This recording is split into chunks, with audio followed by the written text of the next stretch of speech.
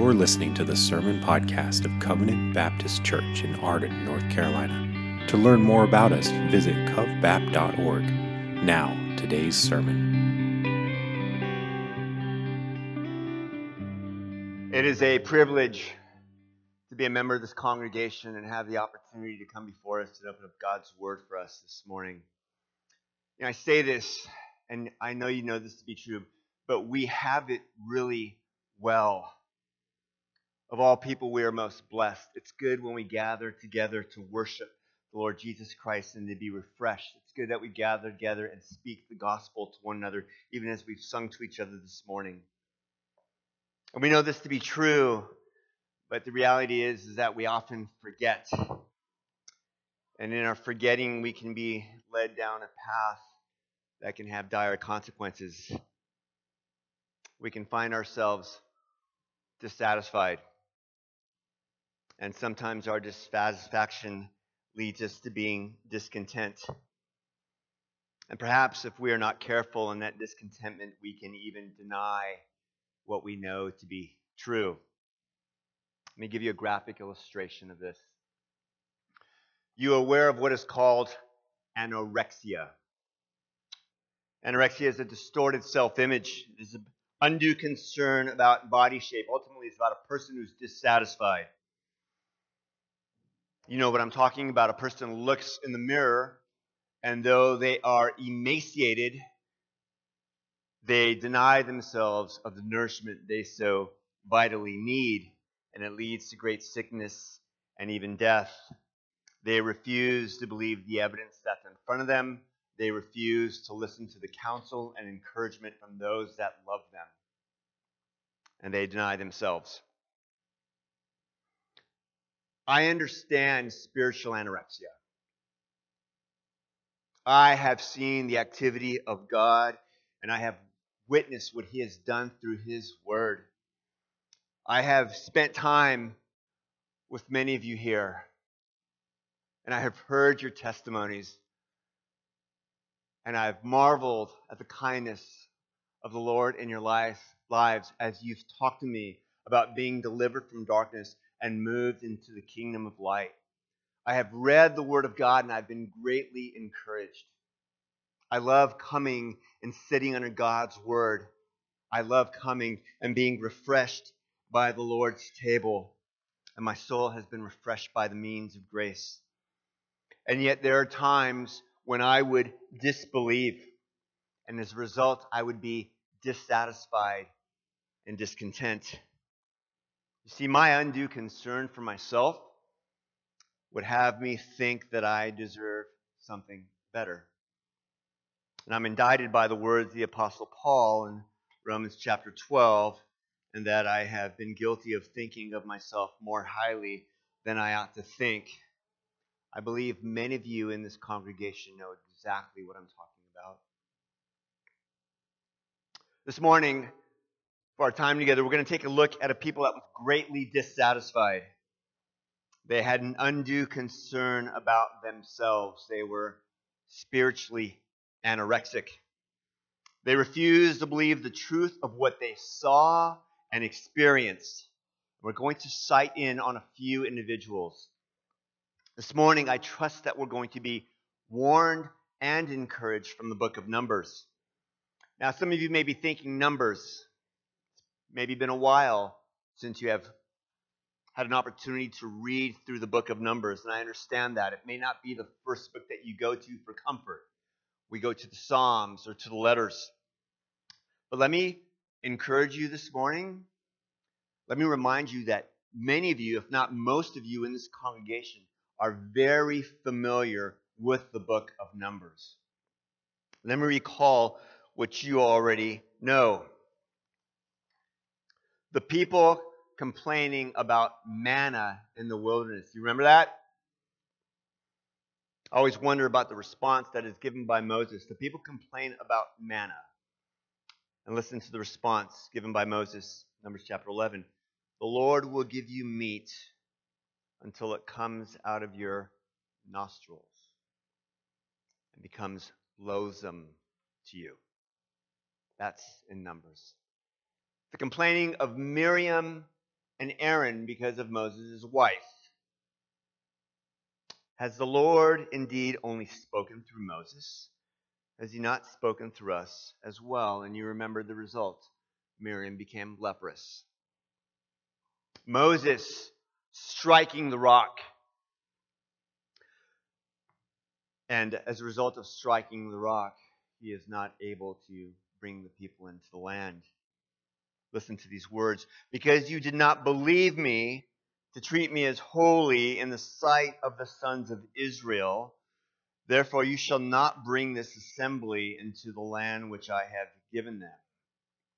A reminder to us that the Lord will not tolerate even the slightest of deviations from his law. The bronze serpent. Do you remember the bronze serpent? Look and live. The Lord Jesus Christ himself makes reference to the bronze serpent in John chapter 3 as he's meeting with Nicodemus. The zeal of Phinehas, who with his spear pierced both of them through, the man of Israel and the woman, for their open defiance. All these accounts I have given to you have come from the book of Numbers. As I said, it's familiar to you. So be encouraged. But I've left out one significant event, and it's found in Numbers 16. We know it as the rebellion of Korah. And it may be familiar, but I'm also hopeful that we as a congregation never grow so familiar with the Word of God that we take it for granted and respond like those in Jesus' hometown. He could do no miracle there because of their unbelief. Even his own family members were so familiar with him that they didn't recognize him. That we not become familiar, dear ones. Let me pray to that end this morning for our time together. Our great God and Savior, we come before you in the name of your Son, the Lord Jesus Christ, to worship you and to honor you. I pray that even this morning as we listen, that we would listen without distraction. We'd be careful at all times in our approach to you. And yet we are reminded, even as we've spoken to each other this morning, there's forgiveness with you that you may be feared, and we have great reason to rejoice. Our lives are hidden with you, Lord Jesus Christ. And so we give you the glory and the praise and the honor. May this time be honoring to you. May your name be exalted. I pray this all in your Son's name. Amen. Let me give you the brief sketch, thumbnail of Korah. Korah, along with 250 leaders of Israel, rebel against Moses and Aaron. Ultimately, their rebellion is against God. And God, in his glorious judgment, causes the earth to open up and swallow Korah and his companions. The narrative is easy to follow, but there is a depth here that I want us to try and understand. What I'm going to do at the front is to give you a historical context. I think this will lend itself to the message. I know this will lend itself to the message. So you have an understanding of what has taken place here and what's taken place with Korah, and you see the magnitude of his action. Korah is a blood relative to Moses. He's his first cousin. The Levites also, of all the 12 tribes, they have a significant role among the tribes of Israel. The Levites themselves have profound and numerous responsibilities. The Levites are essentially responsible for the spiritual well-being of Israel. As you know them to be the priest, they are the intermediaries. The Levites function as a substitution in many ways. But why the Levites? Why of all the 12 tribes were they chosen? Listen as I read to you from Exodus chapter 32, the account of the golden calf. I know that you're familiar with this. And when Moses saw that the people had broken loose, for Aaron had let them break loose to the derision of their enemies, then Moses stood in the gate of the camp and said, "Who is on the Lord's side? Come to me." And all the sons of Levi gathered around him, and he said to them, "Thus says the Lord God of Israel, put your sword on your side, each of you, and go to and fro from the gate throughout the camp, and each of you kill his brother and his companion and his neighbor."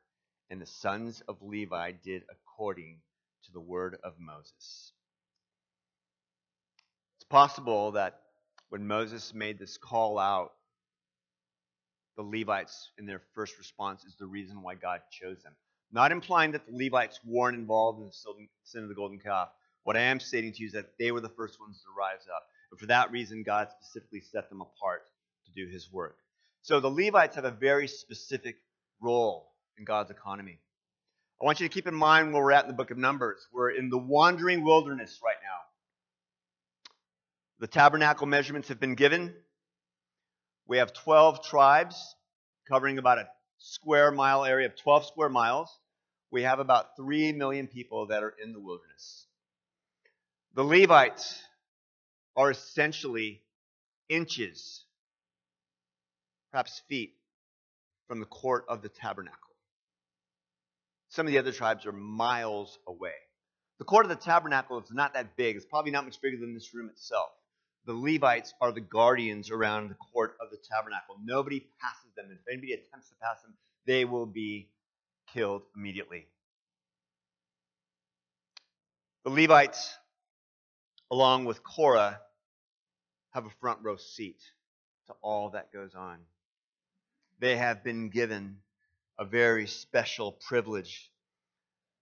God has conferred blessings to the tribe of Levi and to Korah and his family as they are in charge of the most holy things. Nobody else is to touch them but Korah and his family. Very special privileges. I would have us consider this morning as a congregation what God has given us. We have an inheritance. We have a future hope.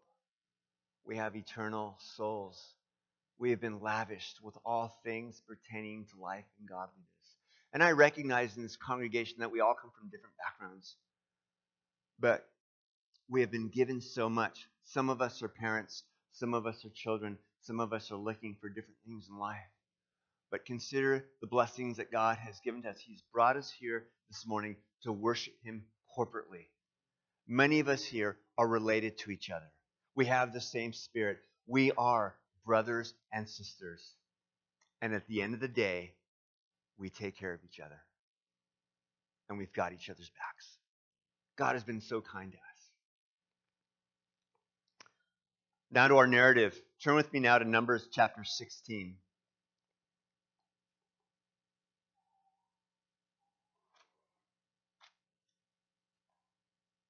Follow as I read. This is God's word. I'll be reading Numbers chapter 16, verses 1 through 3. Now Korah, the son of Izhar, son of Kohath, son of Levi, and Dathan and Abiram, the sons of Eliab, and On, the sons of Peleth, the sons of Reuben, took men. They rose up before Moses with a number of the people of Israel, 250 chiefs of the congregation chosen from the assembly, well-known men. They assembled themselves together against Moses and against Aaron and said to them, "You have gone too far, for all in the congregation are holy, every one of them, and the Lord is among them. Why then do you exalt yourselves above the assembly of the Lord?" Consider what Korah has just done. Consider what I just told you about the background of Korah and his privileges. If you are taking notes, this is observation number 1. This is a foolish reprimand. See, Korah has a distorted self-image. He has an undue concern for himself. Notice what Korah has done. He approaches Moses, but he doesn't approach him alone. He approaches him with 3 confidants and 250 leaders, men of renown, or chiefs, or princes. What this means is that Korah has influence. Korah is a charismatic leader. This doesn't just happen overnight. Imagine Moses and Aaron standing there with a group of men coming before you. Moses has rallied these men, and he's got them on his side. You see, complainers and whiners, they love company. Gives them a sense of security and confidence. And I'm sure Korah was murmuring among the congregation, and it infected people. People love to get together and talk about their issues and their problems and perhaps easily move over towards gossip, and they, again, influence each other. I think about the 10 spies who came back in the land. They had a bad report. They were cowardly spies. They were all talking with each other. We have the honorable actions of Joshua and Caleb, but the 10 spies perhaps came back and saying, we all saw the same thing. There's something not right here. We're not going to do this. And they had influence with each other. And so Korah, as he's rallied these men, they come before Moses. And again, Korah reprimands Moses. You know, there's some truth to what Korah is saying. If you look at verse 3, he says, for all in the congregation are holy, every one of them, and the Lord is among them. Korah is saying something that is true. The congregation has been set apart. The 12 tribes have been set apart. But it's the motive that Moses is discerning about. You see, Korah thinks that he deserves more. And he's foolish for not recognizing the truth of what he's been given. You know what Korah's seen? He's seen everything else the tribes have seen. He has seen walls of water. He has seen the Red Sea behind him with bodies of soldiers washing up. He has tasted bread from heaven. And as I said, he has very special privileges that no one else is to have. But that is not enough. Korah has a front row seat. Let me see if I can paraphrase this for you very quickly. Korah's got a front row seat. You know what he's asking Moses for? He's saying, Moses, I want a backstage pass. See, Korah has a wrong approach. And he's going to Moses and saying, this is what I want. There may be times where it is appropriate to speak to leaders. Covenant Baptist Church, at some point here, as a member here, you may be challenged by some of the things that take place in the congregation. You may be challenged by some of the things that are done by leadership. Let me give you a prescription. If you feel the need that you have to approach leadership, it needs to be done prayerfully, thoughtfully, and carefully. If you feel the need to approach a leader here in this congregation, I would say wait. Maybe 1, maybe 2 years. Most situations that you think are 911 situations usually get themselves worked out. Members of Covenant Baptist Church, if there's times where you need to talk to somebody else, we have the liberty of doing that. I would say you go to that person alone. Don't ever involve anybody else in that conversation. You go to that person alone. Consider the words of Christ. Treat others the way you want to be treated. I think if Korah would have approached Moses humbly, perhaps by himself, we wouldn't have this account and the results may have been different. But God has given us this account for his glory and for our good. Korah separated himself. And again, he gathered men with him. This is talked about in Proverbs. Listen to the words of the writer of Proverbs from Proverbs 18. Just listen as I read Proverbs 18, 1 and 2. Whoever isolates himself seeks his own desire. He breaks out against all sound judgment. A fool takes no pleasure in understanding, but only in expressing his opinion. I would give us some thoughts. I know that there's times where it's easier for us to be alone. Just be thoughtful of those times. We take care of one another. The best thing we can do when we feel like moving away from the body is to flee to Christ and to flee to each other. Don't allow your conscience or your actions to have you move away and isolate yourselves. This is a danger. And again, this is why we're together and we take care of each other. And this is what Korah's done. He's isolated himself and he's infected the congregation. Let me give you a second observation.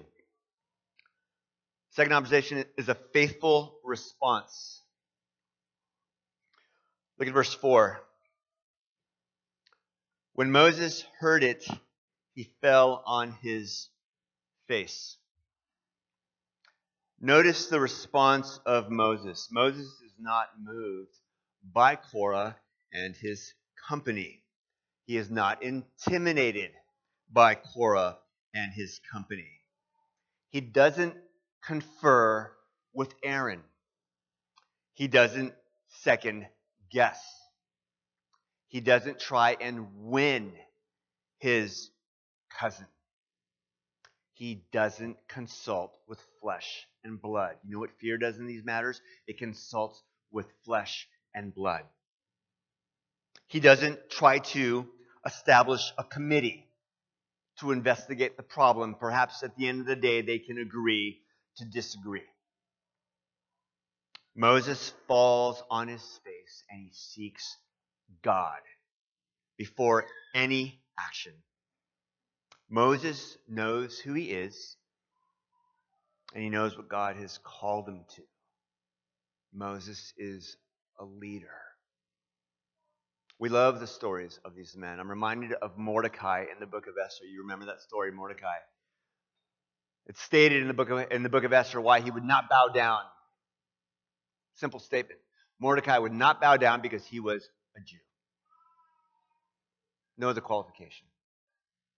I think of Micaiah, the prophet who stood against 400 prophets and stood alone.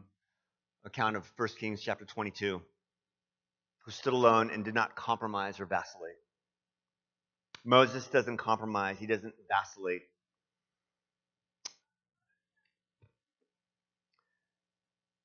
Our passive, effeminate culture, men, would have us believe that we have to have a discussion about everything. I'm so appreciative of what took place here 2 weeks ago from this pulpit.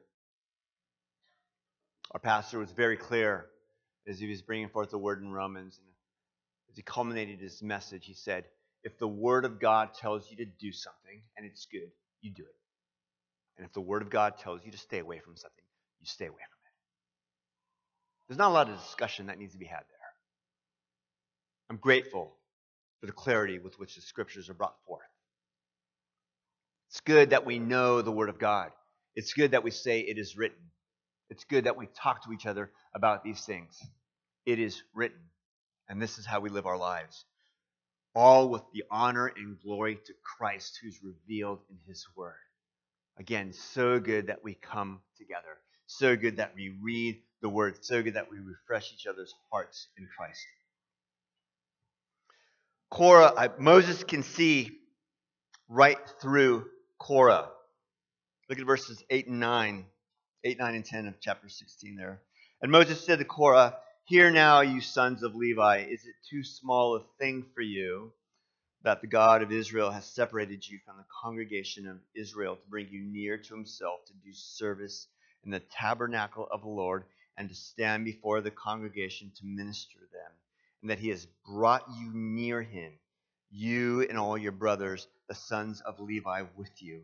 And would you seek the priesthood also? Moses sees right through Korah and he says, is it not enough? Is it not enough all that you've been given? And you're seeking this now? Again, quick paraphrase from front row seat to backstage pass. Moses is discerning and he sees right through Korah and he says to Korah, this isn't about a backstage pass. This is about you. You want to be on stage. The funnels down to you, Korah. This is about you and everybody validating you and recognizing you. The bottom line is that Korah is not satisfied, as I said. And his dissatisfaction has infected those around him. I think of stains, right? If someone's wearing a white shirt and they have a tiny little stain on that white shirt, what do you notice about the white shirt? You don't notice the white shirt, you notice the stain. Sin is never isolated. We take care of each other here. Sin is never isolated. We all have an effect one on another. Listen to the perversity. Follow as I read verse 13. Is it a small thing to you? Is it a small thing that you have brought us up out of a land flowing with milk and honey to kill us in the wilderness, that you must make yourself a prince over us? Did you catch that statement? You brought us up out of a land flowing with milk and honey. This is one of those bewildering type of statements. Land of milk and honey. You mean Egypt? Where you were slaves, making bricks, and your firstborn male child was killed? A land of milk and honey? Slavery for 400 years? Is it not enough that you brought us out of a land in milk and honey? And yet, I understand that at times we forget. And we would be led back to the slavery of our sin. And so this is what has happened. This statement from the companions of Korah is a small thing that you've brought us up out of the land of Egypt. This statement means this. It means that they're spitting in God's face. Third observation. Go with me to verses 31 through 35. Third observation is the fatal result.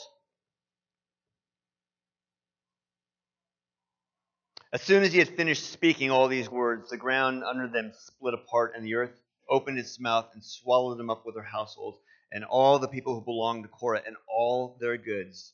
So they and all that belonged to them went down alive into Sheol, and the earth closed over them, and they perished from the midst of the assembly. And all Israel who were around them fled at their cry, for they said, "Lest the earth swallow us up." And fire came out from the Lord and consumed the 250 men offering the incense. I can't adequately describe this horrific scene. We know of the exception of men like Eli and Enoch who are immediately translated into the presence of the Lord. We can say that. We can say that with a smile on our face. That's enjoyable, and we're grateful. Korah and his company went down to Sheol alive. They went down into death alive. This is not the normal paradigm for death. This isn't Korah and his company falling through the cracks in the earth because there was some earthquake. This is God's righteous judgment against them. And they go down to Sheol alive. This is the only account we have of this in the scripture. And then fire consumes the 250 men of renown. The next day, 14,700 people die. What is the cause of death? Who is the cause of death? God. Why? Because they're discontent. This is the theme of the book of Numbers. Mark Dever wraps it up well. He says, Numbers is really the culmination of human discontent. So why this message? Do I think that someone here at Covenant Baptist Church is fomenting a rebellion? No, that's not even on the radar for me. But I do think that at times the church can struggle with a form of spiritual anorexia. I think at times those in the church, perhaps even some of us in this congregation, can be dissatisfied. And we can struggle. And sometimes that dissatisfaction can lead to being discontent. And there are times where, I say this with care, there are times where we are so unlike Christ. I understand because the remnants of our fallen nature can be easy to be dissatisfied. We find that our joy is robbed and we battle to be content.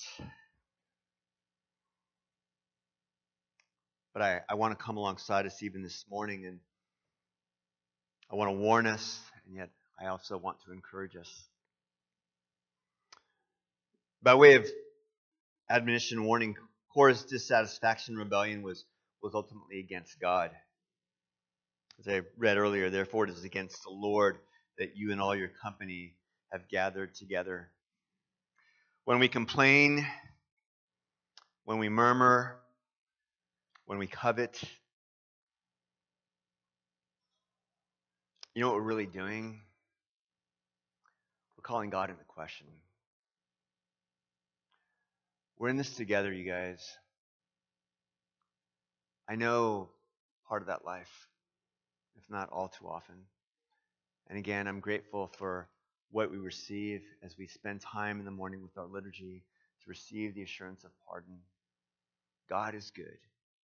We will fail. But we spend time like this to remember the goodness of the Lord and how He's lavished us with His blessings. We have a relationship with the God of the universe. We have access to the Holy of Holies because of the Lord Jesus Christ. What a tremendous privilege.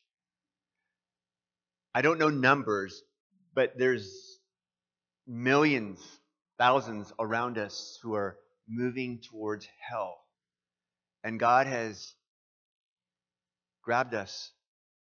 Why? Because of His kind mercy. So we have so much to be thankful for. So much to be grateful for. And so I want us to be thoughtful of these things when we're tempted to murmur, when we're tempted to complain.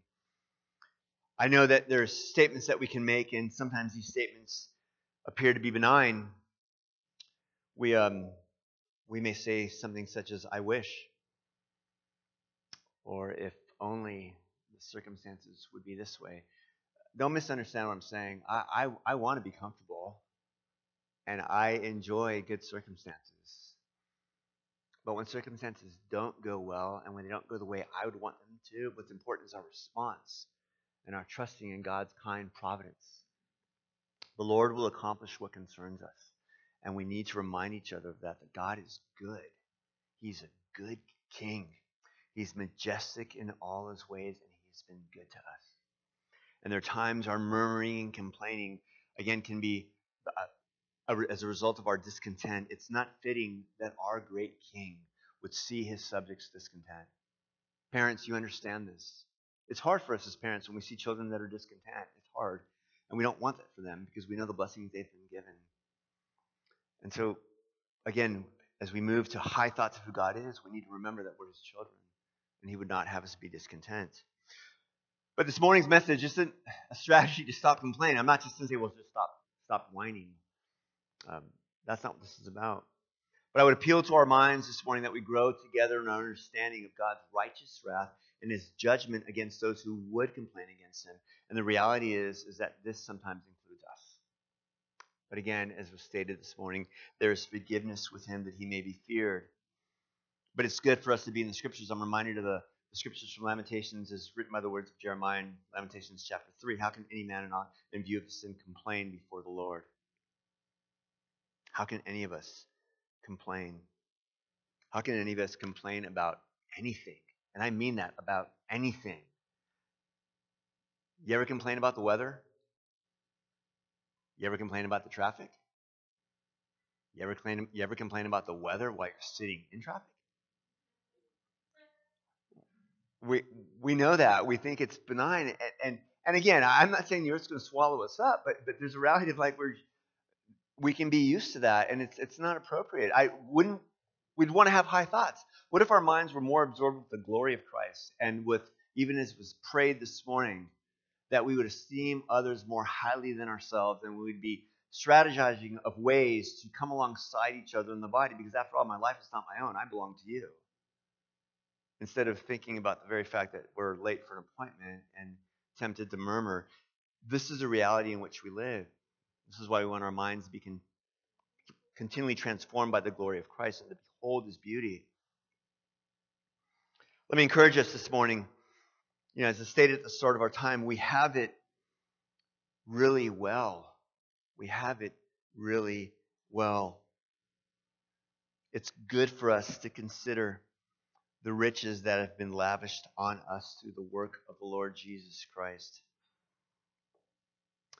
I want to consider where we've been in this last season, when I say this last season, meaning this last season in the book of Romans here at Covenant Baptist Church, the continual reminder that we go to Christ and understand the finished and completed work of Christ through justification, and that his righteousness now has been imputed to us, and now we are pronounced not guilty, and our lives are hidden with Christ in God. What a marvelous thing to behold. What happens is sometimes we invert the order and we look to ourselves, but we need to look to God and his love for Christ. And then we place ourselves underneath and inside Christ, if I can put words to this. And God is beholding Christ and the finished work of his Son. And he says it is well. And we're hidden in Christ. And think of the statement that Paul is writing about as he's writing in a very gentle way to Jew and Gentile. Therefore, having been justified by faith, we have peace with God through our Lord Jesus Christ. We can never say this too much to ourselves. We can never say this too much to each other. Hey, by the way, you have peace with God. There's now no more condemnation. You have peace with God. Even as was stated this morning, there's a great exchange that's taken place. And now we have peace with God. And all of us come from different backgrounds. Recall where you came from. Some of you have been blessed, have been raised and preserved from your youth as you've been raised in Christian homes. But many of us have not. We were in the throes of darkness. We were children of the gutter underneath God's wrath. We were dead in our trespasses and sin, and God has gotten hold of us. Dear ones, we have it really well. It is good that we are aggressively thankful. It is good that we take care of each other. Again, not a message about stopping complaining, but this is what Paul does in Romans, right? He takes this congregation, these group of people, he takes them back to Christ. This is what Paul does, even as was stated this morning. If you consider Paul's letter to the Philippians, he's consumed with Christ. He's consumed with the incarnation of Christ. And as a result of the incarnation, he says, therefore, keep these things in mind. Do not do anything out of selfish ambition or vainglory. And the Lord knows our hearts at times that we can be so caught up with ourselves. I know that we will fail. I know that. We are going to let each other down. And those times can be hard. I want to state this. May our failures lead us to Christ. May our failures drive us to Christ. Psalm 62:8, trust in the Lord at all times. Pour out your heart before him, for God is a refuge for us. There are times when we are hurting. There are times when we need great comfort, and this is why we have the Scriptures. The Scriptures use words like peace and comfort and mercy, because we are hurting people. We can grow faint-hearted, and this is why we so desperately need one another. Covenant Baptist Church is a good place to be. The gospel goes forth. Again, it's gone forth this morning. Don't lose sight of that. As we are singing hymns, as we are praying, as we are confessing, the gospel is going forth to one another. I desire that we be a people that walk shoulder to shoulder with each other. I desire that we are those who prop each other up with arms around each other. I desire that not only I, but I say I, this is true of all of you, that we would continually refresh each other's hearts in Christ. Covenant Baptist Church, do you love Christ? I know that you do. It is well, and it is enough. Let me pray for us.